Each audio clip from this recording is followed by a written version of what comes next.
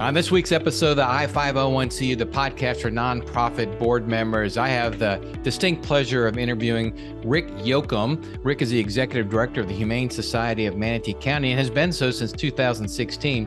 What's interesting is Rick's background, and you'll hear a little bit about it. He was in the for-profit sector for about 34 years and held a number of elected positions in New Jersey, and so has a wealth of experience. And then, lo and behold, he up and moves to Florida and takes over the Humane Society. So please enjoy this conversation with Rick Yocum. Hey everybody, this is Michael Corley. Just wanted to let you know we are now sending out a weekly, very brief newsletter.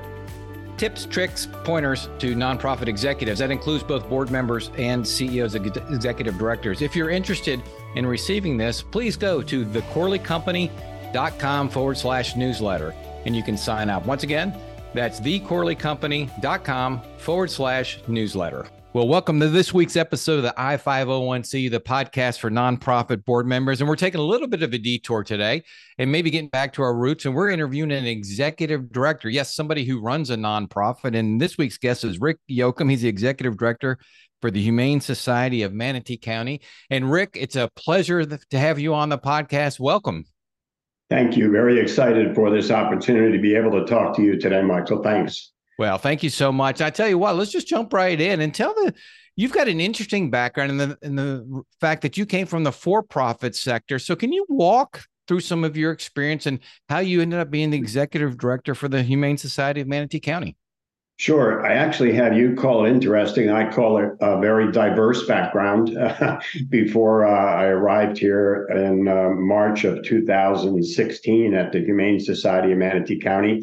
Back in Northwest New Jersey, I was a general sales and marketing manager. That was my real job, which entailed quite a bit of travel and spending time in airports and away from home. I also served as a humane law enforcement officer for the state of New Jersey. I also, for about 5 years, served as president of that law enforcement organization in New Jersey. And at the same time, in my own community where I raised my family, my two daughters and my son, I was a member of the Environmental Commission. I was a member of the Planning Board. I was a member of the Board of Education. I served as president of the Board of Education for several years. And then I started my career as an elected official, and I spent 23 and a half years on the Jefferson Township Council, 20 of those as president. So it was a very good learning experience, and it was a very busy time. Well, I can imagine. I'm trying to picture you running for office, and I could see you out there easily kissing babies and shaking hands. It's certainly your personality reflects that. So somehow you end up down here, and you get into the nonprofit sector and decide to run a humane society. How did that come about? Well, it's a very easy story. My wife and I have owned a second home in Florida, in Southwest Florida, for probably 25 years. This was always going to be our end game, our landing spot when the time came. But I was the administrator of a Facebook page for this law enforcement agency, Humane Law Enforcement, and we had about 100,000 followers around the country. And one of them happened to be in Sarasota. And this person messaged me and said, hey, by the way, there's an opening down here at an awesome humane society that really needs help. You ought to check it out. So I did. I spoke to my wife, and we agreed that we were going to go for it. And I went through that search process and interview process and was one of the final candidates and ended up getting the offer and accepted it immediately and gave up everything and sold our home. And here we are. Well, how about that? What a story that is. And Manatee County is definitely the benefit of that, beneficiary of you moving down. So question, because I do have this conversation a lot with boards who oftentimes are from the for-profit sector and have a little bit difficulty coming into the nonprofit sector and really understanding it. And for any number of reasons, I don't mean that derogatorily, but what's been the biggest learning experience and transition for you going from for-profit to nonprofit? Well, in actuality, I'm going to say again, diverse background was a huge benefit to me. In today's world, quite honestly, nonprofits do need to take on a business approach. They need to create and they need to look for and create revenue generating projects that they can do, because to be dependent just on donations and grants and black tie events is pretty difficult in today's world. So the biggest change really for me coming from for-profit to the nonprofit was to switch from being competitive to being collaborative. And luckily, after the last 7 years, and it took a few years to get there, but the animal welfare organizations in Manatee and Sarasota County are remarkably collaborative. It was an amazing transition here, and couldn't be happier for all the support for each other in this animal community. It's really great. Well, I appreciate you affirming the difference that it's more about collaboration than competition. I do have that discussion with board members because when you come from the for-profit sector, it's about competition, and rightly so, and we understand that. But the need is so good in the nonprofit sector, so great that you really do need to collaborate. So, Rick, let's talk a little bit. You go from having a normal job, I should say, and a number of experiences, and you come in, you inherit a board of directors, and now you've got 10, 11, whatever number it is, bosses. Let's talk a little bit into how, as an executive director, you might want to communicate with your board. What has worked and what hasn't? How do you engage in communication with a board of directors? Mm-hmm. I think one of the most important things that an executive director can do is listen. Listen to the direction the board wants the organization to move in. And then it is your job, your responsibility on a day-to-day basis to make that happen. And again, listening is sometimes so much more important than talking as an executive director. As far as having a number of bosses, in my case, I do have 10. Recently had 11. Now I have 10. It can be challenging for a CEO or executive director for sure. But one of the secrets, I think, to success is absolute transparency. And you always say and do the same thing, no matter who your audience is, whether it's a community member, whether it's an elected official, or any one of your 10, 11, 12, 13 bosses. You need to have consistency and transparency. Another mistake I think that a lot of executive directors make is over communicating to board members. Board members are volunteers. They are busy, and it is incredibly important to respect their time. So don't write a story. Just state the facts. Give them the information they need to make the decisions that they need to make. It makes for a much better relationship. It makes for a much more productive board meeting. Believe me, I can tell stories. I'm a storyteller. Put me by a campfire, I'm good. But that's not what it's all about when you're communicating with the board. Just stick to the facts, the information, and don't try to anticipate what the board member wants to hear. Tell them what they need to hear to give them the information. That's really interesting. So when you communicate with your board members, for example, what's the frequency and what's the mode of communication? So it's a little bit different I communicate on a much more regular basis with the president and our board secretary and our board treasurer for obvious reasons. I also communicate with the committee chair members, board members, on a little bit more frequent basis. But I also never let too much time go by without giving some updates. And what my updates contain both good news and bad news. So that's another mistake I think that a lot of CEOs and executive directors make is they focus 99% of their communication on positive things that are happening, and they don't mention some of the challenges that they're facing. And if you want your board to support you and work with you, they need to understand the challenges. And that, I think, is really important to remember. I do give fairly regular updates to my board in between board meetings, and I try to do it on a regular basis so that they anticipate it. And it's not a surprise. You open an email and, oh, we have an update. So, try to do that. And board members are not unlike everyone else. where some board members prefer to be reached by text, some prefer to be reached by email, some prefer to be reached with a good old-fashioned phone call, and some actually like to stop by and say hi. So, that's the key. Yeah, I think that's a really important point. So as the executive director, it's your opportunity to understand how each likes to be communicated with and respect that. And I assume that you learn that over time. And then I really like what you started off with. Just stick to the facts. Brevity is the key when you provide those updates, good news and bad news, because the reality is that is the reality. And you want their support and help. Yes.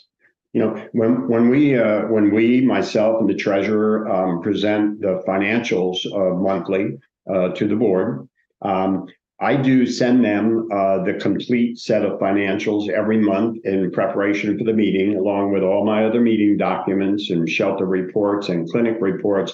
But when we do the presentation, for the most part, we do a condensed version of the financials. Because that is really what the majority of my board members want to hear. They don't want to go through 222 line items. You lose people. I do have a couple of board members who are a little bit more in tune and want to hear some of that stuff, and I'll do that separately. But again, as you said, just be short, succinct, to the point with the facts. And then outside of this communication you're talking about, are there other ways to keep a board member engaged? That's a challenge a lot of organizations have, is how do we keep the board members engaged? Do you have any tips for that? Actually, I do. And Michael, the reason that engagement is so important, serving on a board is not easy. Serving on a board sometimes can be a little bit of a thankless job because you're a volunteer. You're making extremely important decisions, sometimes without all of the information you may want or need in order to do what you're, supposed to do. So, keeping board members engaged.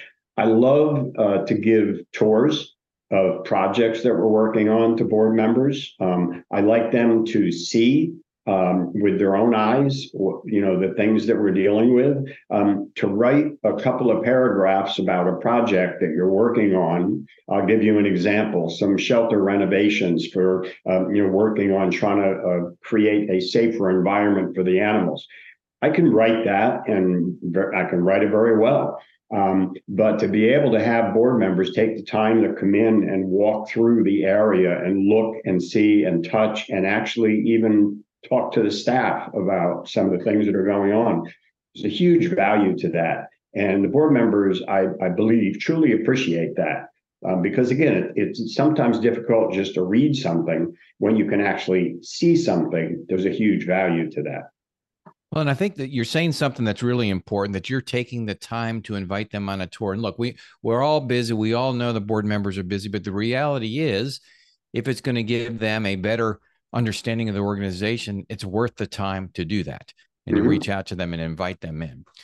Now, I know you also have you're passionate about board meetings and how to make them interesting and interactive, if you will. So can you talk a little bit about the board meetings and how you approach those?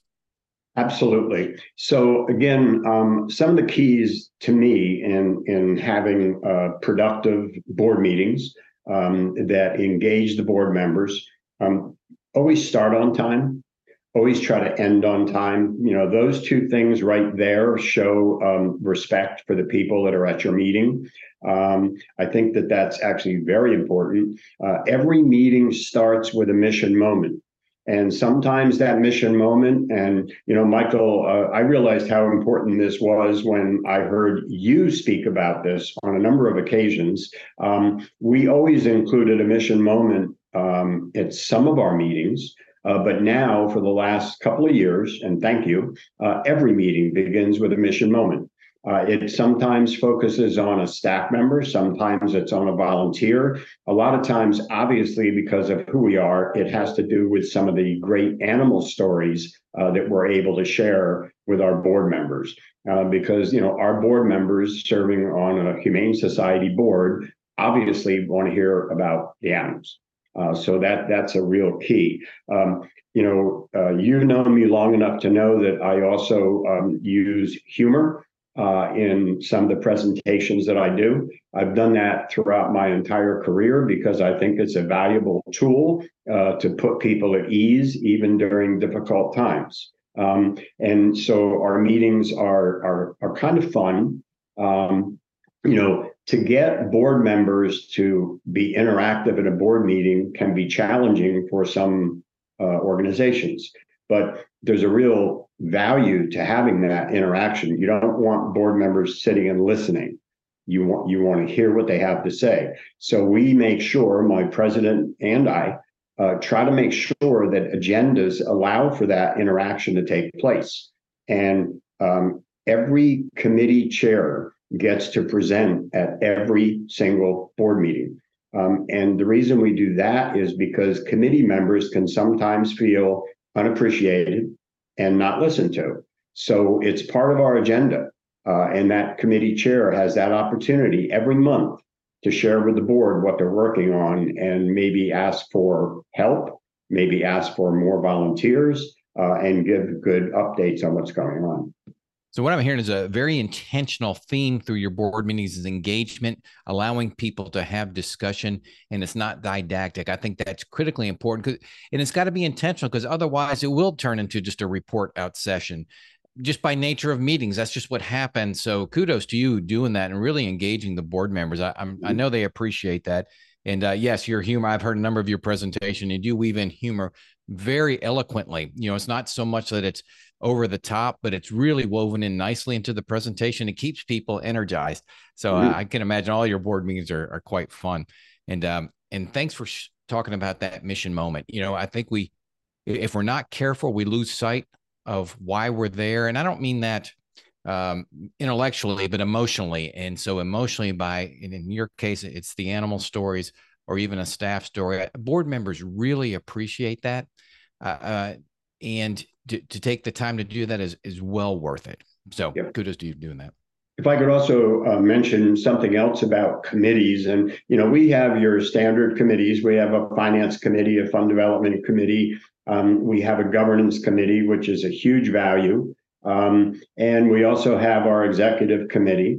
We also have a committee that is kind of short-term, maybe. It's a building and expansion committee to talk about all the different property, the buildings, the expansion, construction, things like that. But to executive directors that are listening, if you want to streamline moving forward on things, get your committees involved in the planning process, not as a group that you're reporting back to, but make them part of the solution. And when they go into that board meeting, the excitement that they're able to share with the rest of the board is a pretty overwhelming factor in moving things forward. It's the peer-to-peer. They're hearing it from another board member. I laugh because at some of the board meetings, I say, all right, I'm going to stop talking now. And I want you to listen, to each other, if you will, because I'm not, I just don't want to be there just, reading information off a piece of paper. I want it to be interactive. And board members want to contribute. They want to make a difference. That's why they join the board, because it certainly isn't for the money, right? As a volunteer. But to create an environment where they can contribute that's the ultimate engagement. So I commend you for doing that, Rick. Let's take a little step to the side. And so about a year ago, you got a new board chair, and that relationship. How did you all decide to divide responsibilities? What are some best practices or some advice for executive directors out there in working with their board chair? Mm-hmm. So one of the important things that we do, and what our board president does, is his communication with the committee chairs is important and valuable. In particular, with us, because of all the governance issues, we're changing our bylaws and amending our bylaws. So the governance committee has been remarkably busy. And to be able to keep the president in the loop on all of that is extremely important. He and I, our board president is Tom Greer. And Tom and I are both interested in making the board meetings interactive, moving forward and productive.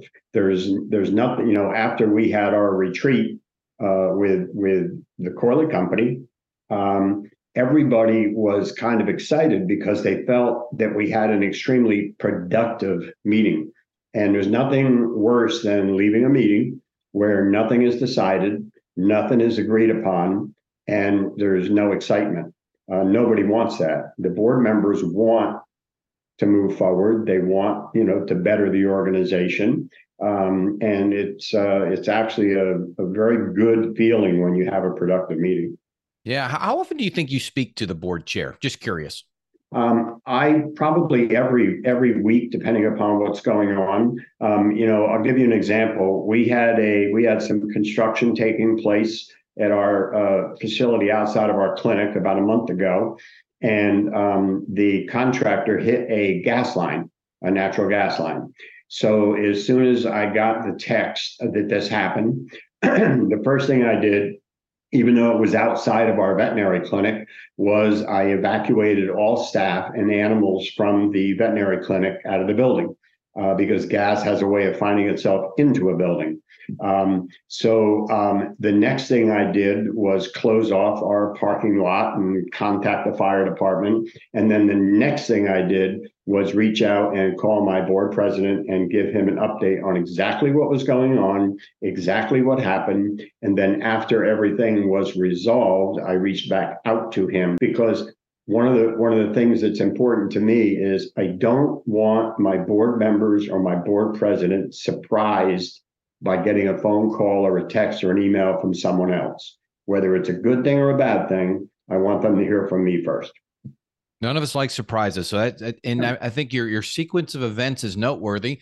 Address the issue, the emergency first, get people safe in this case, and then let your board chair know. And then would he reach out to the board members if appropriate to educate them to allow you to get back to work? Correct. Yeah, very well done. Very well done. So y'all speak maybe once a week and then on an as-needed basis. Correct. Let me ask you a little bit, and then this is a major difference between for-profit and nonprofit, and that's the use of volunteers. Mm-hmm. Volunteers in the organization, it can be a strategic asset. And how do you approach volunteers? Do you have a specific philosophy on managing, engaging volunteers? I do. I have a firm belief that volunteers, no matter what size of a nonprofit organization you have, or what kind of community, volunteers are the lifeblood of a community, and they can be they are the lifeblood of nonprofit organizations. Appreciate each and every volunteer, no matter how much or how little they may do for your organization. And one of the things that's very interesting to me is, people walk by volunteers without recognizing them sometimes. And the fact of the matter is that some of those volunteers are, they've got a vast amount of experience in life, and they have some amazing backgrounds that you wouldn't even think. You see someone wearing a green shirt, walking a dog, hey, Bob, how you doing? Well, guess what? Bob used to be a fighter pilot. He used to be an airline pilot, or he used to be a banker. So I try to go out of my way to learn volunteer stories so I can interact with them on a regular basis. I never walk by a volunteer without acknowledging them. And no matter what's going on in the world, I always make sure that I take a few minutes to stop and have a conversation. Excuse me. One of the other things that's extremely important with volunteers, this goes back to that stop talking and listen. Listen to what the volunteers are telling you. Hey, we could really use this. They're giving you their time. They're putting their heart and soul into your organization. You should give them the time to listen to what you can do for them so they can do their job. I think that that's something that is lacking in a lot of organizations where that doesn't take place. And I think it's really important. Also, properly onboard a volunteer. We've all been in a situation where we volunteer to do something, you go there, and nobody tells you what you're supposed to do or how to do it. So proper onboarding and take the time, and then offer continuing education if it's wanted. Some volunteers want to grow their responsibilities, others are happy just doing what they're doing. So listen to what they're saying. And if they want more training, get it for them. Well, I think that is very interesting. And I appreciate you saying that, Rick. And, and what Rick, we were primarily talking about was volunteers on site, but the board's a volunteer as well. So even onboarding of board members, right? We got to remember they're all volunteers, except obviously for the paid staff. And so that whole orientation, onboarding, respect, listening, that's all signals of leadership that Rick does so extremely well. Rick, is there anything else you'd like to share with board members out there, prospective board members or executive directors, to help them as they're working with nonprofits? Sure. For board members, ask questions. Ask those questions that you need answers to that are going to help you do a better job as a board member. Don't ever not ask for information. Don't ever not ask a question. And quite honestly, challenge me. Ask me why. Ask me, why did you take that position? And I'll be more than happy to answer you.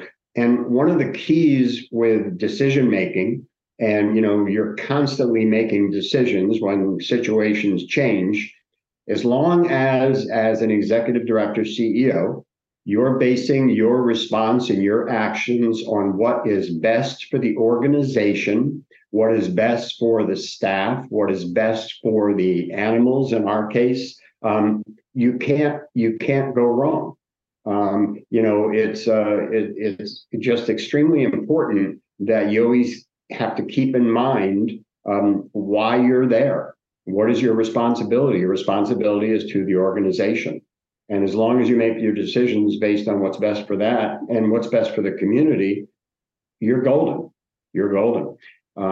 But yeah, the more information board members have, the better. And again, over communication is just as bad as under communication. You don't want to deluge a board member with information. It's just not the proper thing to do.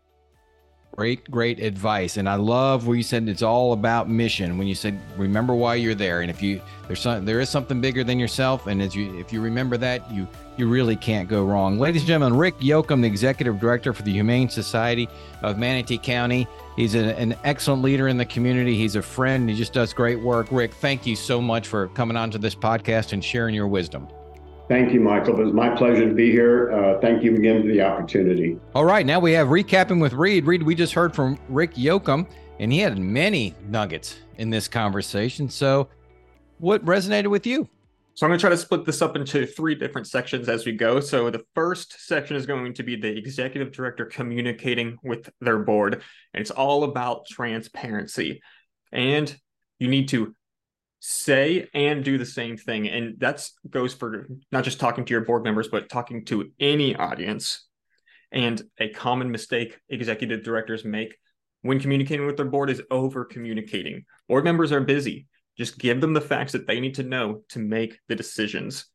And then when it comes to frequency and mode of communication, don't go too long without communicating with your board members, and meet them where they're at. Learn what method of communication your specific board members like the most, and use that form of communication to give them the information. A lot of good points there. Number 2. Number 2 is about board meetings. These are a few points we've talked about before. Always start board meetings on time and end them on time. Shows respect for your board members. Not only that, but begin every meeting with, Rick called it a mission moment. We talk about it, just beginning every meeting, grounding with the mission. Lastly, Rick and his board chair, they're both interested in making board meetings interactive. So, they put a priority on that. Yeah, very intentional, which is important. And number 3, your third point. My third point is about volunteers. Rick said volunteers are the lifeblood of any organization. You should take time as the executive director to listen to your volunteers, because they might have a perspective that you wouldn't normally have gotten, because they all have, a different life experience. Yeah, very good. When I heard him talking about volunteers, I was hoping it was going to be the Tennessee Volunteers, but it was not. It was about the volunteers of the organization. Recapping with Reed, ladies and gentlemen, 3 points, and somehow you got 15 points in those 3, I believe, Reed. So eloquently done, and thank you for that. And thank you to Rick Yocum. And we will I-501 see you next week.